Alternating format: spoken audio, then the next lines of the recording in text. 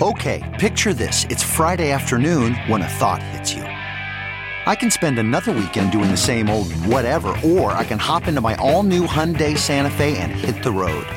With available H-Track all-wheel drive and 3-row seating, my whole family can head deep into the wild. Conquer the weekend in the all-new Hyundai Santa Fe. Visit HyundaiUSA.com or call 562-314-4603 for more details. Hyundai, there's joy in every journey. CarMax is putting peace of mind back in car shopping by putting you in the driver's seat to find a ride that's right for you. Because at CarMax, we believe you shouldn't just settle for a car. You should love your car. That's why every car we sell is CarMax certified quality, so you can be sure with upfront pricing that's the same for every customer. So don't settle. Find love at first drive and start shopping now at CarMax.com. CarMax, the way car buying should be.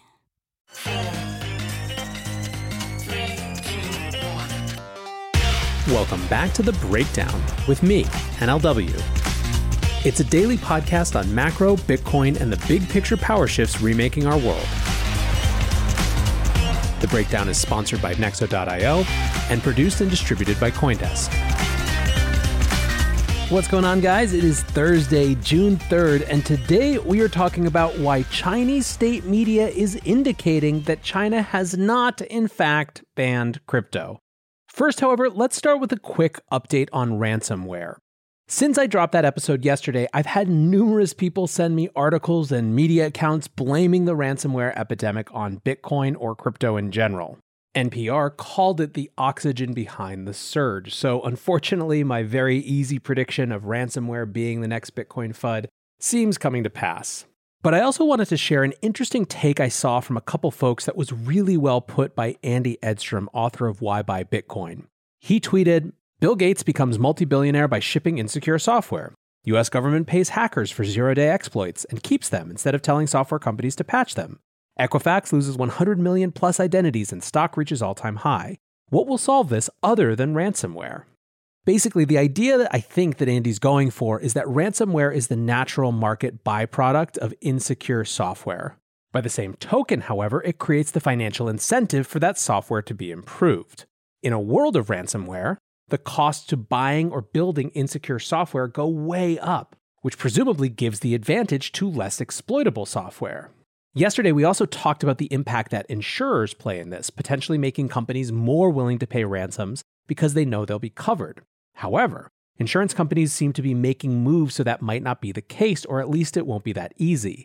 The Financial Times ran a story called Cyber Insurers Recoil as Ransomware Attacks Skyrocket. According to the piece, from April to mid-May, premiums jumped 27% year over year. Others are putting in tougher underwriting controls in place, like AIG, who added 25 additional detailed questions about client security measures and is reducing its limits on ransomware. Interestingly, the piece interviewed Sarah Stevens, the head of cyber for the international division at Marsh, which is the world's biggest insurance broker. Surprisingly, she doesn't point to crypto as the culprit in this ransomware epidemic, but the change in the distribution of ransomware software itself. Quote, as ransomware as a service really took off, we've seen the complexity, the frequency, and the severity of ransomware incidents just skyrocket. Obviously, this is a story that's going to continue, but I hope this sort of voice that focuses on the actual mechanism of distribution of the software in question itself and on the financial incentives that surround it are going to start taking more of the blame from the all too easy fall guy of cryptocurrency. But with that, let's shift gears a little bit, and our main discussion has a bit of a Bitcoin and geopolitics theme. Before I get into it, I want to give big ups to CoinDesk's Anna Badakova and the Block's Wolfie Zhao for their translations. Without them, we wouldn't have these stories so quickly, and I wouldn't be able to do this podcast so soon after news happens around the world. So first, let's go to Russia. Alexei Navalny is the main opposition leader in Russia. He's currently imprisoned, which I suppose is better than the dead that the state has indicated they want him, with numerous attempts on his life. He was poisoned last fall by a chemical weapon. Then in May, the Anti-Corruption Foundation organization that he leads was labeled an extremist group by Russian courts, leading them to disband. Also in May, a database of people who had signed up on a website to support Navalny's protests was stolen, leading many of those people to be doxxed and some to lose their jobs. Earlier today, Leonid Volkov, the head of Navalny's volunteer network, made a video addressing supporters. He said that despite recent crackdowns, they would be continuing their work, but to do so, they needed financial support. and traditional institutions monitored by the state weren't going to cut it. The answer? You got it, crypto. Quote, if the authorities are pushing us out of fundraising via the banking system, we will be patiently teaching everyone to use cryptocurrencies and learn ourselves.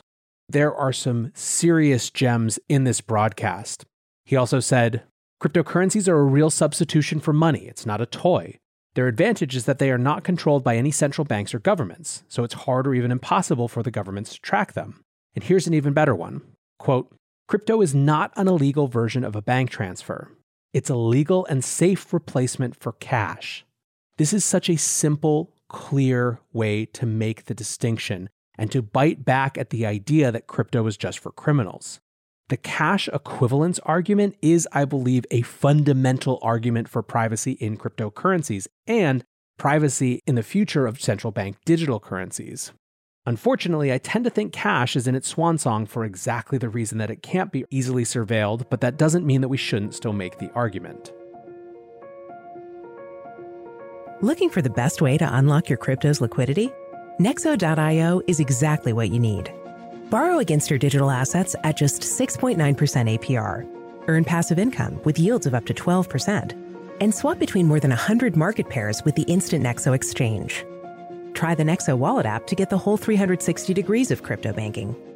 Get started at Nexo.io. That's Nexo.io to get started today. Let's move over now to China, and there's a great update for those who've been following the story of China's recent anti-crypto actions. I'm going to assume that most of you have listened to a few of my podcasts on the subject or have read some stories, but I'll give a couple of relevant pieces of context for this particular story. The first is the larger thing happening around all of these discussions of China and crypto, which is, of course, their digital yuan. China is in the midst of its 10th live trial for its forthcoming digital currency. This is the biggest one so far, giving away 200 yuan, about $31 each, to 200,000 Beijing residents for a total spend of about 6.3 million. It's important to understand what the digital yuan efforts are really about, though, and I think they're, broadly speaking, two parts. The first is domestic. China has been trying to clamp down on the power of fintech companies whose apps, like Alipay, had been growing not only in usage, but in the breadth of bank-like functions they offered. China has been working to bring those companies to heel, going so far as to force structural changes to Ant Financial that brought them more in line with banks and so could apply bank-like regulation. China also seems keen to integrate those players into the digital yuan ecosystem. The second goal has to do with the globalization of Chinese currency as a settlement currency and as a reserve currency. Chinese RMB as a settlement and reserve currency lags far behind the percentage of trade that involves Chinese goods, and the digital yuan effort seems in part to be aimed at redressing that and taking share from the US dollar. So if that's the larger context, there are two specific stories from the past few weeks that are relevant for this discussion in particular. The first came when a group of intermediary financial institutions co-wrote a letter reminding their members that, as per 2017 policy, they were not to engage with cryptocurrencies directly or have dealings with persons or companies that did. This was reported in some parts of the mainstream media breathlessly as a new ban, which it was not. However, the timing of the policy reiteration seemed relevant. A few days later, there was a much more significant moment when the vice premier mentioned anti-crypto action in the context of a larger speech on financial stability. The details of that were scant, but what got people paying attention was 1, the fact the statement came from such a senior executive, and 2, the fact that miners in China seemed to be taking it very seriously. The next weekend, we saw miners selling Bitcoin to move to cash in a big way. But given that there weren't a lot of specifics, many were also waiting to see how this new mandate would play out. Would it just be focused on Bitcoin mining? Would it target crypto trading or ownership as well? Well, we've got some insights into that from a slightly different source, Chinese state-owned media, specifically Xinhua News Agency and China Central Television.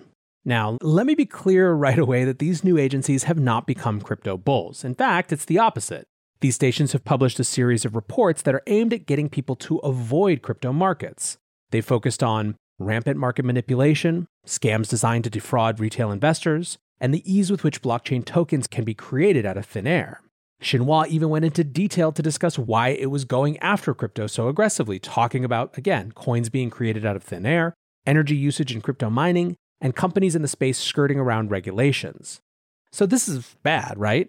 Well, it certainly lays out the Chinese government's argument about why people shouldn't get into crypto. But these reports also reified that citizens still ultimately could make their own choices. Here's the key line from Xinhua. If virtual currencies like Bitcoin are treated as virtual commodities that can be bought and sold, then the general public has the freedom to participate in the trade at their own risks. This is a reaffirmation of the uneasy middle space China started carving out in 2017. Despite widespread reportage of that action as a ban as well, what it was actually a ban on financial institutions and fintechs serving crypto-related clients, a direct impact of which was to cut off Chinese crypto exchanges' fiat on-ramps. It stopped short, however, of outlawing buying, selling, or owning crypto. This has been a widely misunderstood point about China's relationship with crypto. Since then, the Chinese market has been driven largely by over-the-counter desks, many organized via chat apps. So again, I don't want to overstate this as some big about-face. What it is simply a continuation of the same uneasy middle path of crypto in China. This doesn't mean things couldn't turn on a whim with a much more aggressive crackdown. But for now, it means that the worst-case scenario for Chinese citizens in the crypto industry that some had feared, which would have been outright bans on crypto trading and ownership, have not come to pass. As ever, it is incredibly important when we discuss state action to actually get the details, rather than just react quickly and repeat anything that we happen to see. Hopefully this podcast helps you in getting that nuance, and I appreciate you listening along the way. Until tomorrow, guys, be safe and take care of each other. Peace.